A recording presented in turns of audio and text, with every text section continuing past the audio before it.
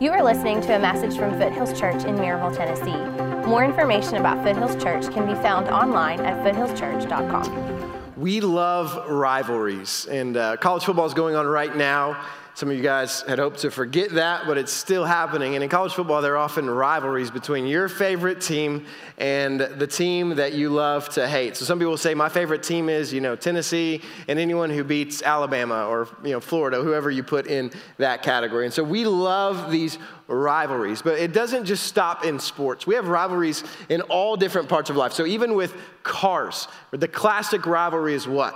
Is Ford versus Chevy, right? And people are convinced that one is superior to the other, and they think the people who drive the other are, idiots and shouldn't probably have driver's license and all of these things. And, you have this rivalry mentality. It doesn't stop there. Even in technology, right, of all things, we have rivalries. And it's Mac versus PC or now Android. And people on both sides of the aisle are convinced that their product is superior. And so we actually can find our identity in one of these sides. And we believe that, our people who are fans of this or have this are superior then to the other side. And there is this rivalry that takes place. But it's not just in sports or in technology or in companies, but what we will see is throughout history, there is a rivalry of sorts that is taking place.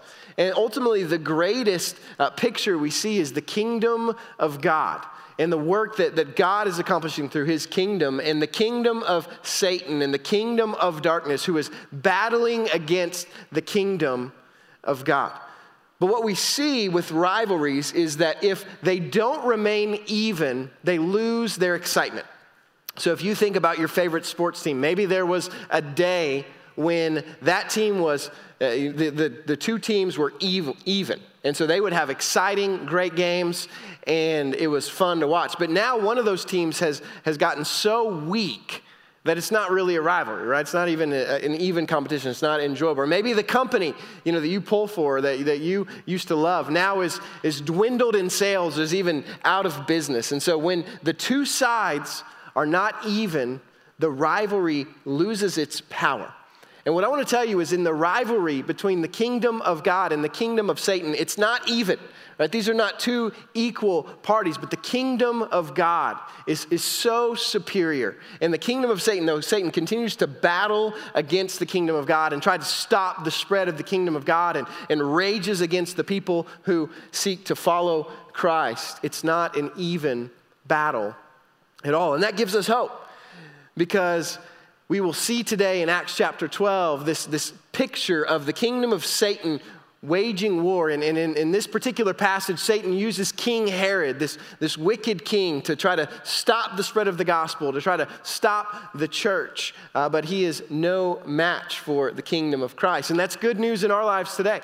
Because even though it's 2,000 years later from the book of Acts, Satan is still at work to try to stop the followers of Christ and to stop the gospel from spreading, but it is not an even rivalry. And so that should give us courage and confidence. And so we're going to look this morning at Acts chapter 12. So if you have your Bibles, if you would go ahead and turn there, and we're going to read for a few minutes. We're going to read the whole passage. So beginning in verse 1. About that time, Herod the king laid violent hands on some who belonged to the church. He killed James, the brother of John, with the sword. And when he saw that it pleased the Jews, he proceeded to arrest Peter also. This was during the days of unleavened bread. And when he had seized him, he put him in prison, delivering him over to the 4 squads of soldiers to guard him, intending after the Passover to bring him out to the people. So Peter was kept in prison, but earnest prayer for him was made to God by the church. Now when Herod was about to bring him out on that very night, Peter was sleeping between 2 soldiers, bound with 2 chains, and sentries before the door were guarding the prison. And behold, an angel of the Lord stood next to him, and a light shone in the cell. He struck Peter on the side and woke him, saying, "Get up quickly." And the chains fell off his hands. And an angel said to him, "Dress yourself and put on your sandals." And he did so. And he said to him, "Wrap your cloak around you and follow me." And he went out and followed him. He did not know that what was being done by the angel was real, but thought he was seeing a vision. When they had passed the first and the second guard, they came to the iron gate leading into the city. It opened for them of its own accord, and they went out and went along one street, and immediately the angel left him. When Peter came to himself, he said, "Now I am sure that the Lord has sent his angel and rescued me from the hand of Herod and from all that the Jewish people were expecting. When he realized this, he went to the house of Mary, the mother of John, whose other name was Mark, where many were gathered together and were praying. And when he knocked at the door of the gateway, a servant girl named Rhoda came to answer. Recognizing Peter's voice, in her joy, she did not open the gate, but ran in and reported that Peter was standing at the gate. They said to her, "You are out of your mind." But she kept insisting that it was so. And they kept saying, "It is his angel." But Peter continued knocking, and when they opened, they saw him and were amazed. But motioning to them with his hand to be silent, he described to them how the Lord had brought him out of prison. And he said, "Tell these things to James and the brothers," and he departed and went to another place. Now when day came, there was no little disturbance among the soldiers over what had become of Peter. And after Herod searched for him and did not find him, he examined the sentries and ordered that they should be put to death. Then he went down from Judea to Caesarea and spent time there. Now Herod was angry with the people of Tyre and Sidon, and they came to him with one accord. And having persuaded Blastus, the king's chamberlain, they asked for peace, because their country depended on the king's country for food. On an appointed day, Herod put on his royal robes, took his seat on the throne, and delivered an oration to them. And the people were shouting, "The voice of a God and not of a man." Immediately an angel of the Lord struck him down because he did not give God the glory, and he was eaten by worms and breathed his last. But the word of God increased and multiplied. And Barnabas and Saul returned from Jerusalem when they had completed their service, bringing with them John, whose other name was Mark. Let's pray. Father, we are so thankful for your grace in our lives. We're so thankful for the truth that you've given us in your word. I pray now that you would speak through me, speak through your word. And Lord, I pray that you would give us hearts that recognize our need for you, our dependence on you, and that you would allow us to understand what you're teaching us and to respond to that in obedience. We ask all this in Christ's name. Amen. So when we consider this reality that the kingdom of Satan is battling against the kingdom of God and the followers of Christ, if we are trying to follow Christ with our lives, if we desire to grow in our relationship with God, to accomplish the purposes of Christ through our lives, then we will face difficulty. And we're gonna see this. Will face opposition, and that can be very difficult for us, right? And so maybe in your life, you are experiencing right now the realities of difficulty. You are in a situation that feels like it's kind of beyond your ability to manage, and you're trying to follow Christ, you're trying to do the right thing, but it just feels like nothing is going right, and there's so much opposition. And what I want to do through this passage is to encourage you and to encourage your heart this morning that through the principles and the truths of Acts chapter 12, that God would show you that you can have confidence, that you can have boldness, that you can have courage even in the face of difficulty. And the first truth that I want to point us to out of Acts chapter 12 that I think is so important for us to have this life of courage in the face of difficulty is that first and foremost, we must expect opposition. We must expect opposition. Now, what we have seen in this passage is that there is this wicked king named King Herod. Now, King Herod is actually part of a family. There's 3 different King Herods that we'll see in the New Testament, and they're all wicked men who are trying to stop the kingdom of God from spreading. And this King Herod, his plan is that he is going to stop the spreading of the kingdom of God through taking out leaders. And so he tries to arrest and kill the leaders of the church. The first time that we saw King Herod do this was with a man named Stephen. And if you've been here for the series, you'll remember that Stephen was a man that was filled with the Holy Spirit, that was accomplishing the purposes of God, was doing incredible things, and ultimately he was dragged outside of the city and stoned, and he died as a martyr. Now, as a result of that, we saw that the gospel spread, that the kingdom moved on to the Gentiles, and God used his example and his life to continue to spread his kingdom.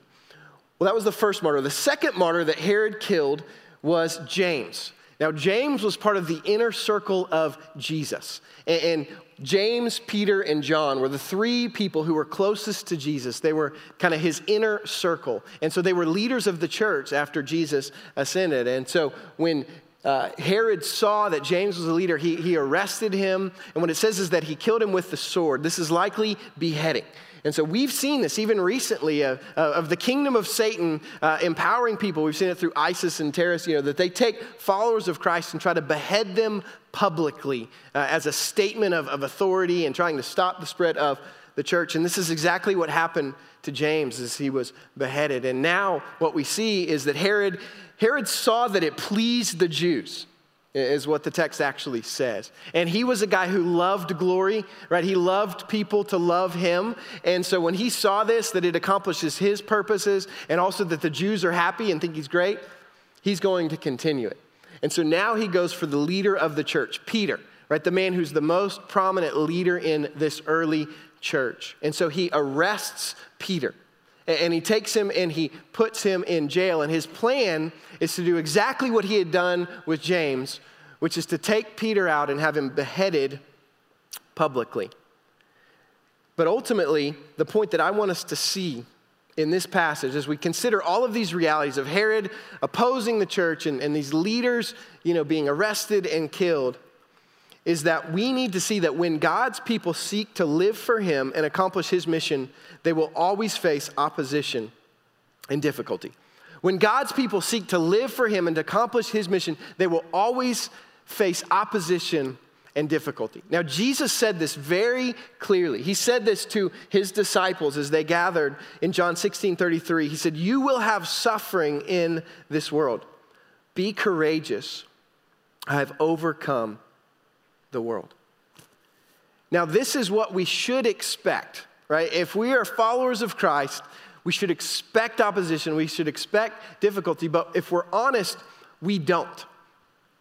We're surprised when we face difficulty. We're surprised when things don't go well. We're surprised when situations that are difficult continue to linger. Why is that? If Jesus made it so apparently clear, why are we so surprised? Well, I think if we're honest, maybe one of the reasons is that at one point in time, we were scammed. Now, has anybody ever been scammed by somebody? Maybe you signed up for something or agreed to something only to find out you had no idea what you were getting into and you got ripped off. For me, this happened at the county fair. So I was at the county fair. This was a couple summers ago, and I was walking down the section of the fair that had the carnival games. You been there? So we had this guy who I will refer to as a carny, and he was sitting at one of these carnival games, and he had a game where you were throwing a dart a long way to hit balloons that were on a dartboard or a backboard. And so he starts talking trash to me as I'm walking by. And he says, "Hey, you could never hit one of those balloons with this dart. You're too weak." And I just looked at him like, "What? You talk trash? You don't even know me." And I'm like, "Oh, I could, but I'm not going to waste my money on, your game." And he said, "Oh, well, you can do it for free." And I'm like, well, this guy just talked trash to me, right, publicly, and now he's going to give me a free dart. I'm going to show him what's up, right? I'm going to show him that I can do this. So I got the dart, and I threw it, and I completely missed the balloon. And he starts laughing at me. So I'm humiliated and enraged at the same time, and he reaches out a second dart. So I grab the dart, I throw it, and I hit the balloon. And so I get kind of cocky, I look at him, and I'm just like, "Okay, what's up?" I hit it. He goes, "That'll be $5. I was like, "Well, I never agreed to pay you." He said, I said, "You said that it would be free." He said, "I said the first one would be free. That second one's going to cost you $5. I'm like, "There's no way. I'm not going to pay you." And he pointed to a police officer that was standing right there. He said, "Do we need to have a conversation with the cop?" And so I was so enraged. I ended up paying the guy, but I was scammed, right? I was completely scammed, and I was so mad at myself for falling into this, carny scamming. And I walked away just humiliated. I had no idea what I was signing up for. And I think that in the Christian life, sometimes we can get scammed by people when we don't realize what we're actually signing up for. Maybe there has been a speaker or a preacher that has misrepresented what Christ actually said that a life of his follower was going to be like. I've heard this. I've been in the room with a preacher who was preaching to kids, and he talked about, like, if you will just follow Jesus, then everything is going to go great, and then you'll get to go to heaven, and all your relatives that you love will be there. You'll get to eat ice cream every day. It'll be a big carnival ride. Who wouldn't want to follow Jesus, right? And so you see these kids respond. But the truth is that attempt to kind of pull people into Christianity is misleading, right? It misrepresents the life that Christ has actually called us to. And so sometimes that causes us, because we've built our faith on this false expectation, it can actually cause us to misunderstand what Christ has called us to. So here's what I want us to see. The life of a follower of Jesus is not a playground, it's a battleground, right? There is an enemy who hates Jesus, and he hates those who are following him, and so he opposes them. He fights against them. And so if we are going to follow Jesus and live for him, we will be hurt. We will face opposition. We will experience difficulty. And the truth is that the more you seek to accomplish the mission of Christ, the more that you live for Christ, the more you share the gospel with others, the more you show the love of Christ to others, the more opposition you will face from the enemy. Now, we may not be thrown in jail or beheaded like Peter and James were, although there are brothers and sisters in Christ around the world this morning who are experiencing those very things because of their faith in Christ. But while we may not experience those things, we will experience opposition, and it shouldn't surprise us. Like, that's what I hope this shouldn't surprise us, right? We should expect it, because it's exactly what Jesus experienced in his life, and it's exactly what he told us that we would experience. And it shouldn't discourage us, because ultimately it is a sign that we are living a life that is accomplishing the purposes of Christ, and it has eternal value. And if we have this mindset, it'll enable us to walk through even the difficult times of life, not as victims, but as victors. So notice, not only must we expect opposition, but secondly, we must rest in God's control. Now put yourself in Peter's situation. One of his best friends and other leader in the church, James, he's just watched him get arrested. He's watched him get thrown in jail, and ultimately he's watched him have his head cut off. And now the same king that did that to James has arrested Peter, and he has put him into jail. And he is going to kill him. The only thing he's waiting for is during Passover, it was illegal for anyone to carry out a sentence or a trial. And so as soon as the Passover season is over, which is about over, Peter is going to be brought out of jail and he is going to be killed. Imagine what you would be experiencing in that moment. Imagine what you would be thinking at that point in time.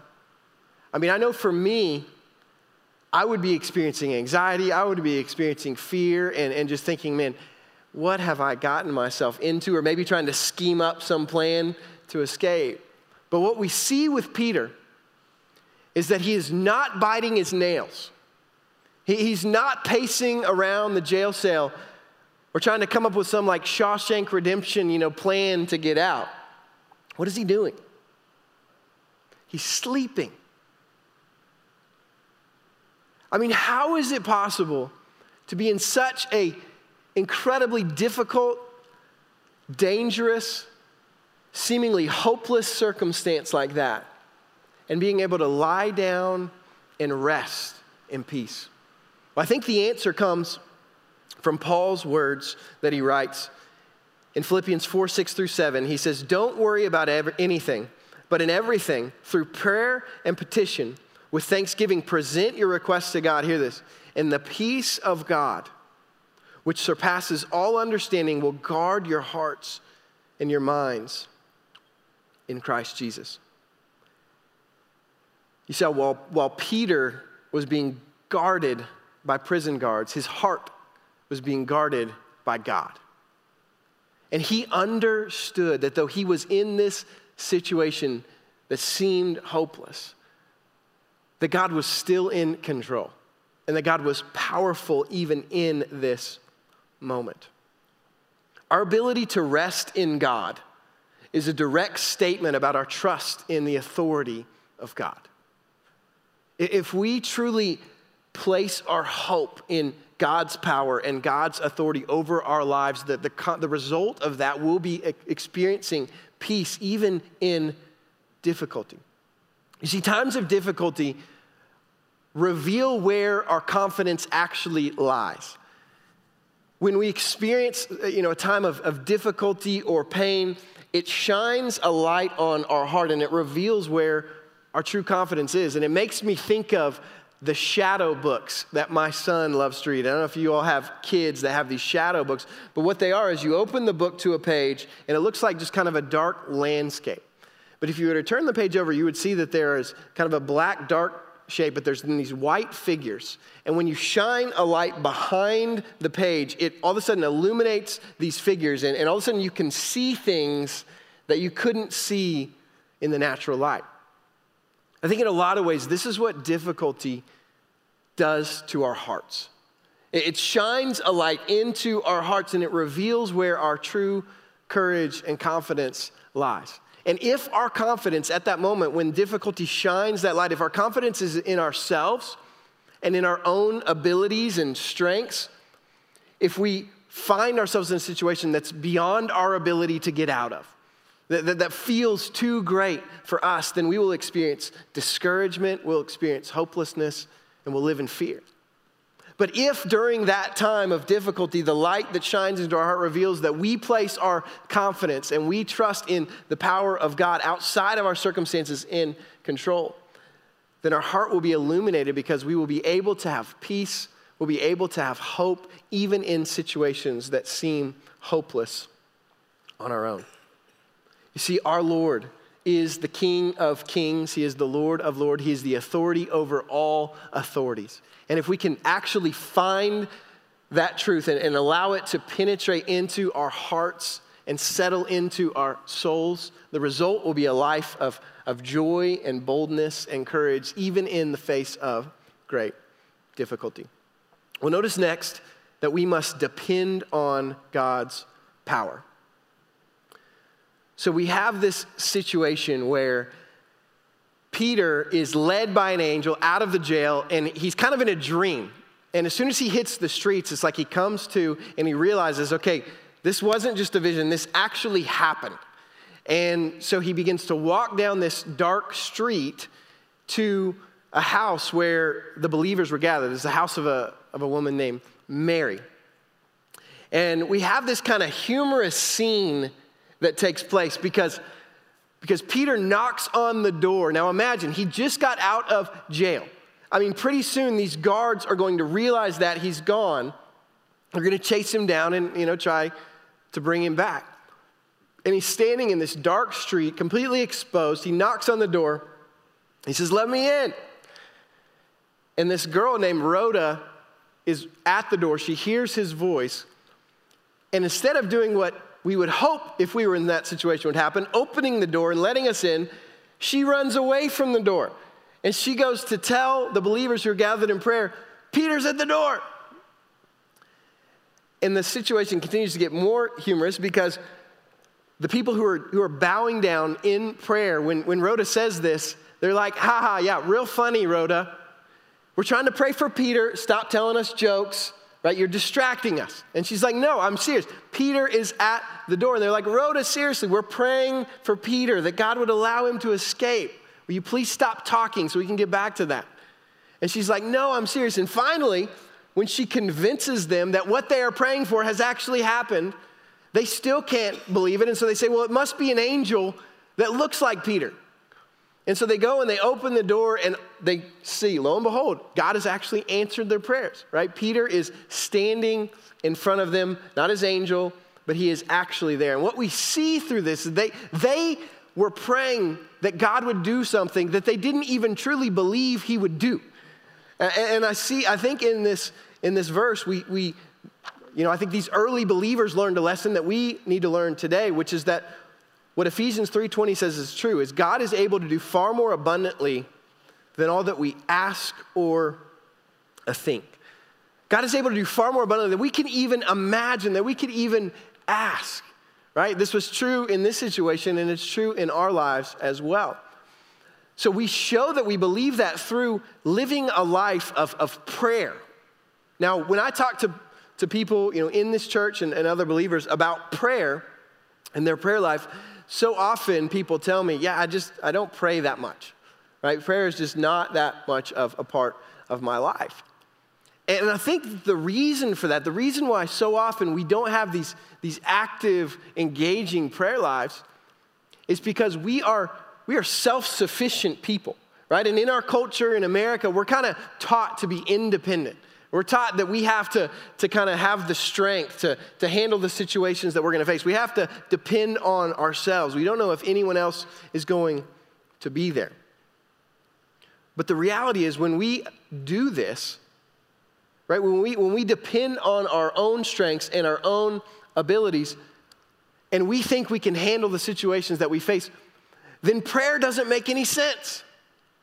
Because if we can handle what we're going to experience, then why do we need God truly? And so what happens as a result of this is that our prayer lives are not actually this ongoing expression of dependence on God and desire for his presence, but they're these like traditions, right? It's like these prayers, like I know I'm supposed to say a prayer at this time and say these kind of words, and so I'm going to drop it in there just to feel like I'm doing the right thing.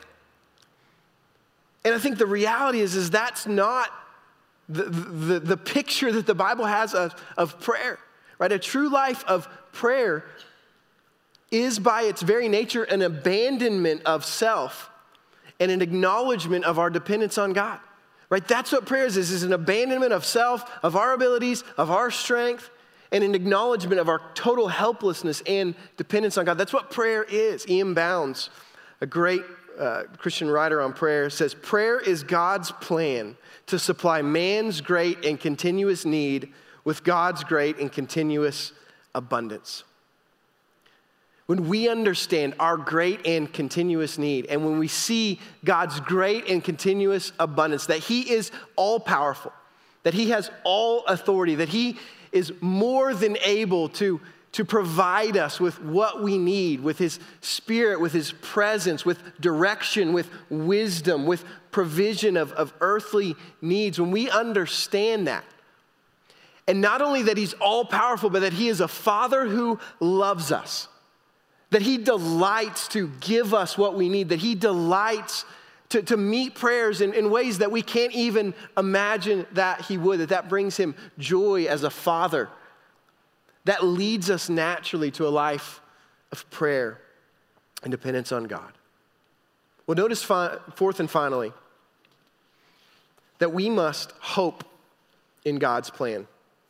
We must hope in God's plan. Now, we've seen King Herod, and we've seen that he has authority and that he has used that to try to stamp out the church. And we would recognize, if we were in this time, I mean, Herod is a powerful man, right? He has authority to control soldiers. He has authority to put people to death.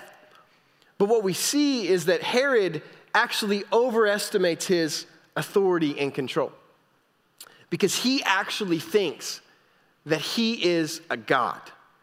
And we see this in verses 20 through 23. You have Tyre and Sidon that are these two cities that Herod oversees, and for whatever reason, he's mad at them. And so they come before him, and he is able to negotiate some type of deal, right, that seems beneficial for everyone involved. And he is so proud of this deal that he has cooked up that he wants to have a public ceremony where he brings people together and he tells everybody this great deal that he's made. And so all these people gather, and Herod walks out. He puts on his royal robe and all of his kingly stuff, and he sits down on his throne, and he gives this speech. And everybody applauds and celebrates and says, you're so great. But what they do is they say, this is not a voice of a man, but this is a voice of a God. And Herod receives that gladly. Now here's the problem with that, is that there is a true God, and it's not Herod. And yet Herod receives that praise. And this reminds me of a scene from the Avengers movies. Anybody a fan of the Avengers, right? So if you're not, allow me to nerd out for a second. So there's this scene in the first Avengers movie where Black Widow is in this plane with Captain America. And they look out the window, and Thor and Loki are battling, right? And Captain America is about to jump out. And Black Widow says, "I'd sit this one out, Cap. They're basically gods." And Captain America replies, "There's only one God, ma'am, and I'm pretty sure he doesn't dress like that." I love it. There's only one God, right? And this is the reality. Herod believes that he has this godlike authority, but he doesn't. And so what happens? The Lord judges him. The Lord gives a very clear picture that Herod does not have the authority.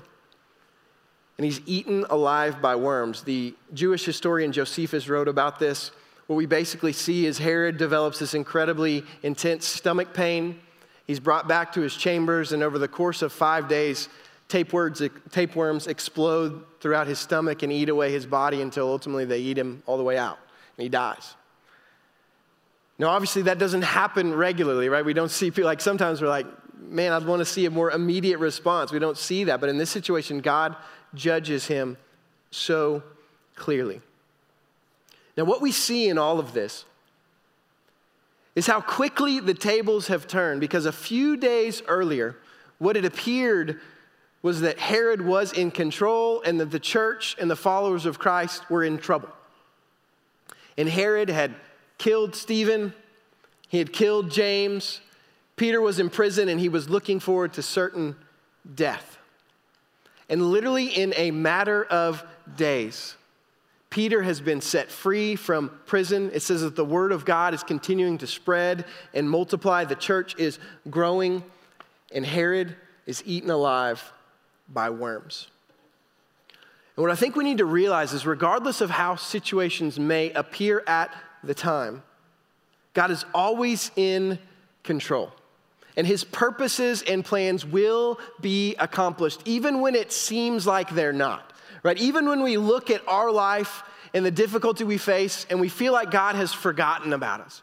Even when we look at the world around us and we see the headlines in the news, we see just this tumultuous situation that's unfolding, and it feels like God is out of control. But he's not. And things can so quickly change. We see in verse 24, the word of God flourished and multiplied, even in the greatest difficulty. We've seen this through China, right? This incredible opposition to the gospel, and yet right now the gospel has spread more quickly in China. It's going to be the largest group of Christians in the world, right? God works through situations that seem hopeless, that seem helpless, to build his church and to accomplish his plan. And that's good news for us this morning, because it means that not only does God accomplish his plan out there, but God accomplishes his plan in here. He has the power to accomplish his plan for our lives, even in difficulty. Now, here's what I want you to hear. This doesn't mean that God will accomplish your plan.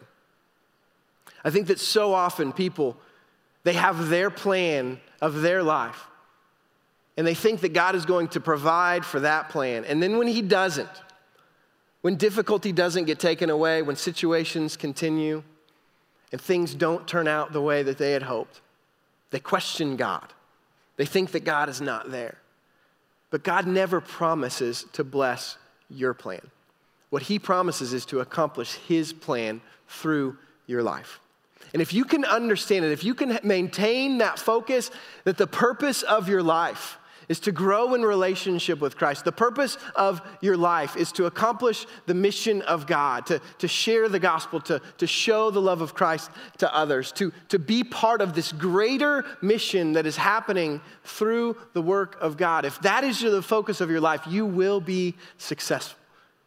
And the greatest difficulties will not stop your life from being purposeful and effective. You see, the reality is, if the purpose of your life is to accomplish your purposes and to see your dreams come true, then if you face a time of difficulty, if you face a time where things don't work out, if you face a time where things just seem like they're not going to turn around, you will be hopeless, right? You'll be depressed. you'll lose hope. But if the purpose of your life is to bring glory to God, right, to accomplish the purpose of Christ, then even in those difficulties, even in those circumstances, right, you can maintain hope, knowing that God will be with you. He will give you everything that you need. He will provide everything that is necessary for you to accomplish his purpose with your life. And so this is the bottom line today. If the purpose of your life is you, then even if you appear to succeed, you fail. But if the purpose of your life is God, then even if you appear to fail, you succeed. God is sovereign. He is in control over all things. And he has no rival. There is no one who is equal to the authority and power of God. But Satan, the serpent, doesn't believe that. And he has battled against God throughout history. He has waged a warfare against those who follow God and seek to accomplish his purposes. And he continues that battle today. But what we know is the attempts of the serpent, the enemy, Satan, to stop the kingdom of Christ and to stop the followers of Christ is a failed and desperate attempt. Why? Because his head has been crushed. You see, there was a moment in time when it looked like Satan had won. There was a moment in time when it looked like Christ and the kingdom of Christ and the purposes of Christ had lost. As Jesus hung on the cross and breathed out his last breath, it looked like the purpose of his life had failed. But what we know is that in that moment, the purpose of his life was being accomplished because he was taking your sin and he was taking my sin upon himself. And he was paying the penalty and taking the punishment that we deserve to take. And for 2 days of darkness, Satan gloated. As Jesus was in the tomb, he gloated that he had been victorious. But then on the third day, light burst through the darkness. And Jesus stepped out of the tomb and he crushed the head of the serpent. And what that means is that Satan is conquered, that Jesus is king, and that all who follow Christ have been set free from the power of Satan and the power of sin in your life. This is the truth of who you are in Christ. But even though Satan no longer has power over us, we give him power because we listen to and we believe his lies. We believe the lie that we are a failure. We believe the lie that we are hopeless. We believe the lie that our situation is just too great. But they're just that. They're lies. And so we have to constantly remind ourselves of the truth, of who we are in Christ, of what Christ is accomplishing. And Jesus gives us a way to do that. When the followers of Jesus gathered around him in a room on the day before he would be betrayed and ultimately arrested and crucified, they sat together around a table. And there was a meal that was prepared before them. And Jesus took a loaf of bread that was there, and he picked it up, tore off a piece. He looked at his disciples. And he said, "This is my body, which is for you. Do this in remembrance of me." And then he took the bottle of wine that was there on the table and he poured some into a cup. He said, "This cup is the new covenant in my blood. Do this as often as you drink it in remembrance of me." And Jesus said that as you do this, both his disciples in that room and his disciples who are here in this room this morning, we are proclaiming his death until he comes. And so in just a moment, as we take the supper, what I want you to realize is that as you take the bread and as you take the cup, you are making a proclamation. You are proclaiming something, and the first person that you are proclaiming this truth to is yourself. Because you are proclaiming the truth of who you are in Christ. And over and against the lies that Satan may tell you about who you are declaring that I am righteous, that I am holy, that I am a son or a daughter of God. And secondly, you are proclaiming the truth as you take the bread and as you take the cup. You are proclaiming the truth that the power of Satan and the power of sin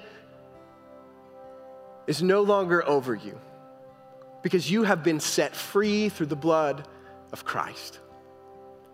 And finally, as you take the bread and the cup, you are proclaiming that Jesus is going to return. You see, he said, do this as often as you eat of it until I return. So what this should be, as you're going through situations in your own life, I'm sure, that feel difficult, may cause you to question if God's there. As you look at the world around you and it feels like things are just going crazy. This is a reminder to you that while it may seem like things are out of control, they're not out of his control. And that he is going to return.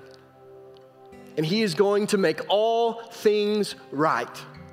And he's going to rule and reign over his kingdom for all of eternity.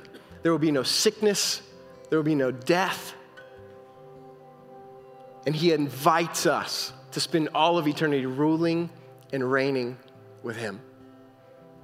So as we take this supper, let it bring hope to our hearts. But not only is this a proclamation to ourselves, but this is also a proclamation to those of you in the room who may not be followers of Christ this morning. I'm sure there are some of you here who have never turned from your sin and trusted in Christ. And what the Bible says is that the sin that's in your life separates you from God, that you are an enemy of God, and that one day you will face his judgment and justice, which is eternal death. But what the supper proclaims to you is that you don't have to stay that way. That God loves you, that he's done everything necessary by sending his son to die on the cross to pay for your sins. So that if you'll turn from your sin and trust in him, you can be forgiven and you can be restored to a relationship with God as your Father that begins now and continues for all of eternity. And so if you've never trusted Christ this morning, I'd ask that you not take the supper. What I ask that you do is to allow this to be a time of considering the offer of salvation. If you would like to talk with someone about trusting Christ, go to the prayer and care room. We have people there who would love to talk with you about what it means to be saved. But if you are a follower of Christ this morning, in just a moment, we're going to be passing out the bread and the juice. And I want to encourage you to take some time as we sing to just evaluate your heart, to look, what are the struggles you're facing? What are the fears and the unbeliefs and the lies? As you look at the bread, as you look at the juice, let it speak truth into your heart of who you are in Christ, of the fact that he has set you free, and the fact that he's coming back to make all things right. Let's pray. Father, we confess our need for you. Father, we stand before you as those who so often believe that we are sufficient in our own abilities and strengths and wisdom to handle our lives on our own. But we know that that is not true. And we thank you that we don't have to. We thank you that you are the one who is in authority and control over the galaxies and the cosmos, and you are in control of our lives. And we need you. Father, we thank you that you have provided for our greatest need of our sin and our separation from you through sending your Son to die on the cross in our place, to pay the penalty for our sin, and then to rise from the dead in victory over sin and death so that we can have hope of being set free from the power and authority of death. And Father, now as we take this supper, may it proclaim that truth to our hearts, that in you we are clean, we are righteous, we are children of yours. And Father, if there's anyone in here now who's never turned from their sin and trusted in you, I pray that through your Holy Spirit you would convict them, that you would show them what you have provided for them, that you have done everything necessary to save them. They would see that, they would trust in Christ and follow him. We ask this in Christ's name. Amen. Thank you for listening. More information about Foothills Church can be found online at foothillschurch.com.